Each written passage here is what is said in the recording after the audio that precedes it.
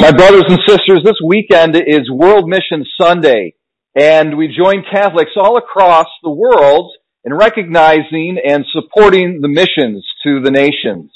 And we've still got a lot of work to do. The Catholic faith is spread very, very widely, but there are many regions in the world where it hasn't taken deep root yet. And so we've got a lot of work to do, and this is the weekend where we remind ourselves of that fact, and we are generous in supporting the missions. Now, all of us, though, apart from, giving money to support missions in faraway lands, we participate in the missions church in general. The church has the overall mission of bringing the good news to the world and embodying it, exemplifying it, demonstrating God's love and His goodness and His desire to come into communion with all human beings. We have the task of, each one of us has the task of showing that to the world in whatever context that we're in, our workplaces, our family lives, school, educational endeavors, whatever it might be. This is our mission. Moreover, we have, each one of us, a special mission. Now, you'll probably remember 2 weeks of my acting debut, I acted out that little scene from Charlie and the Chocolate Factory, okay? And that homily, the point there was talking about, I was basically saying how the sense of entitlement, we shouldn't have the sense of entitlement. And you might think, well, the sense of entitlement is rooted in the sense of specialness, so we shouldn't think that we're special. And that's true, okay? So we shouldn't think that we're special in the sense that the rules don't apply to us, that we don't need to live in community with other people, that sense of specialness. But there is a sense in which we are special before God. Before God. From all eternity, God foresaw each one of us as individuals. And each one of us as individuals is, before God, truly special. There has never been anyone like Marie before her, and there never will be anyone like her after her. So every one of us as individuals, Chuck and Dan, so forth and so on, we're irrepeatable. We're completely unique. That's an amazing thing. It's a pretty deep mystery. So whenever you meet anybody, you have to say, this is not just one more human being. This is a person who's totally unique and irrepeatable, loved into existence by God. God's wisdom and His power are so unlimited and infinite that He could have created, when he was deciding to create Chuck, he literally passed over an infinite number of possible other human beings. Okay? Isn't that amazing to think about that? Infinite number of possible other human beings. And He chose instead to choose this one person and bring them into existence. And that's the case for each one of us as individuals. Okay? And so if it was God's love that brought us into our unique, special, individual existence, it only stands to reason that we have a special purpose in God's plan of love for the world. There's a job, there's a task, there's a mission that each one of us has that no one else can do. Can you imagine that? Okay, you might think, oh my gosh, that's a lot of responsibility. And it kind of is. It kind of is. But at the same time, it's very, very exciting, and it should be very consoling because it reflects God's special love for us. So each one of us has that mission. How do we fulfill that mission, that special mission that each one of us has that no one else can do? We do it in general, in concert with the mission of the church, which is one large task of bringing God's kingdom of goodness and light into the world, which is a place, there's a lot of darkness in the world. We see in our first reading from Exodus, the Israelites, they're trying to go into the promised land, and there's these people that are opposing them, and so they're fighting to establish themselves, to bring the kingdom of God, and the kingdom of Israel, into the promised land. And they do that through Moses' prayer. Okay, so Moses' whole idea of him lifting up his hands, that's a position or a posture of prayer. And so they win the battle through prayer. And when Moses' hands are down, they start losing. When his hands go back up, they start winning. Point is that the kingdom of the Israelites is going to be established through prayer. Everything in the Old Testament is a symbol of spiritual realities that would become established in Jesus Christ eons later. Okay, and so we are living in that New Testament era. So we can look to the Old Testament to learn things about that are true for us spiritually. So just as the Israelites had the task of bringing the kingdom of Israel into the Holy Land and to establishing it and fighting their enemies to bring that about, so also we have the task of bringing God's kingdom of love into the world. And we're going to be opposed. Now remember, it's very important, human beings are not our enemies. Okay? So in the Old Testament, all the material, natural, physical enemies of Israel are symbols of spiritual enemies for Christians. So the enemies that we're talking about as Christians is the devil and the demons. Okay, so it's our spiritual enemies. There's no human being who is our enemy. It's very, very important to know that, okay?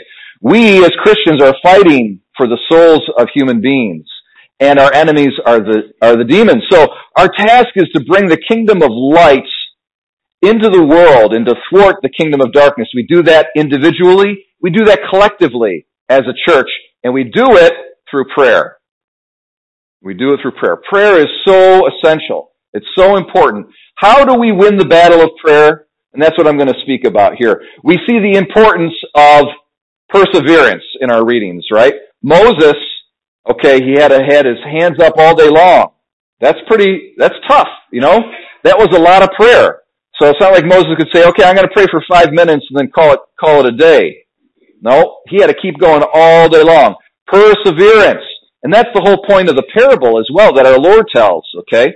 With the persistent widow who keeps coming to the judge over and over and over again. She doesn't give up. Okay, so also for us, endurance and perseverance in prayer is absolutely essential. Now, along with perseverance, there's 3 other characteristics that have to be true about our prayer for it to be answered, okay? So listen up. I'm going to give you the 4 secrets for prayer to be answered infallibly.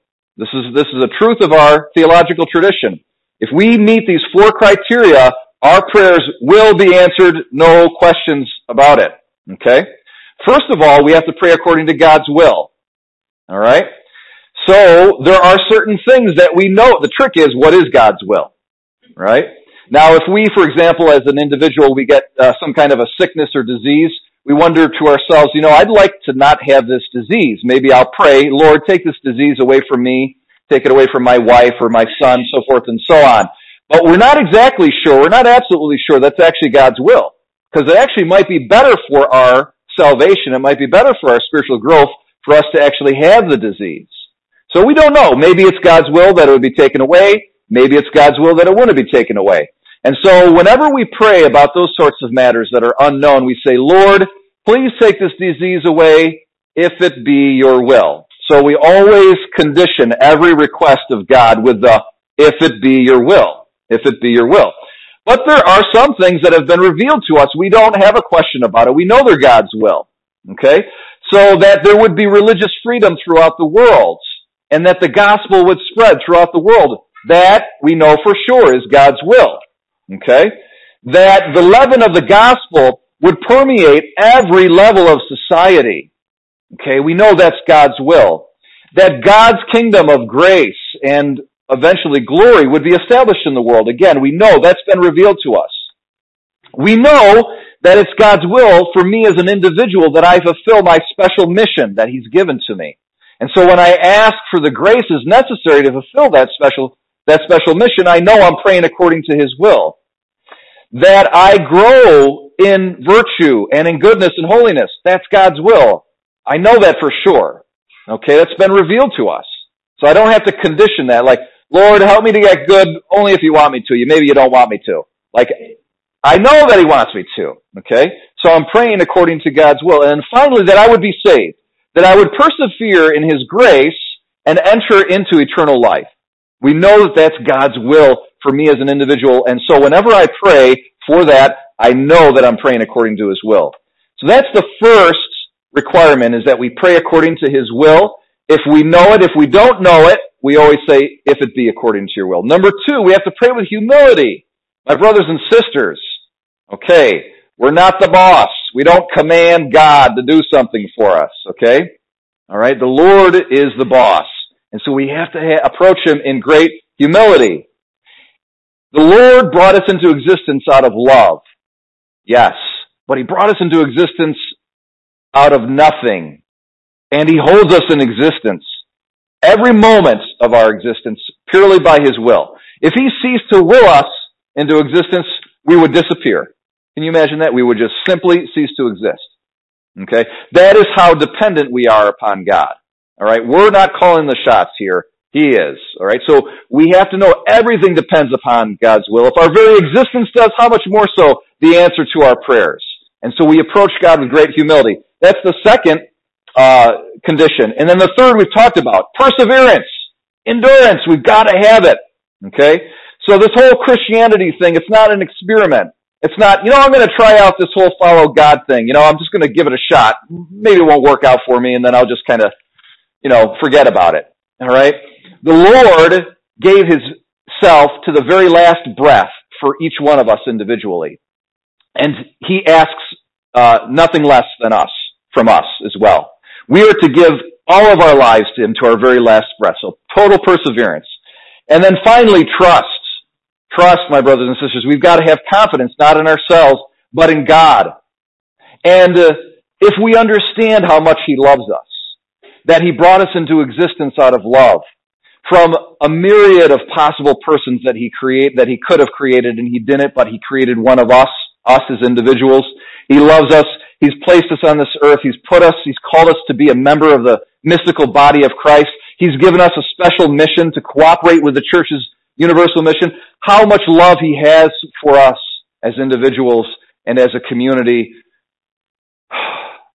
This inspires confidence in us. Okay? He is on our side. He's not against us. He's not an adversary. We've got Him in our corner. Okay? And so we can be confident that He wants to answer our prayers. And so if we pray according to His will in humility and with perseverance and with trust, we know that we're going to be able to fulfill our special mission, and we know that the mission of the church is going to be established and fulfilled. And it's going to happen through prayer.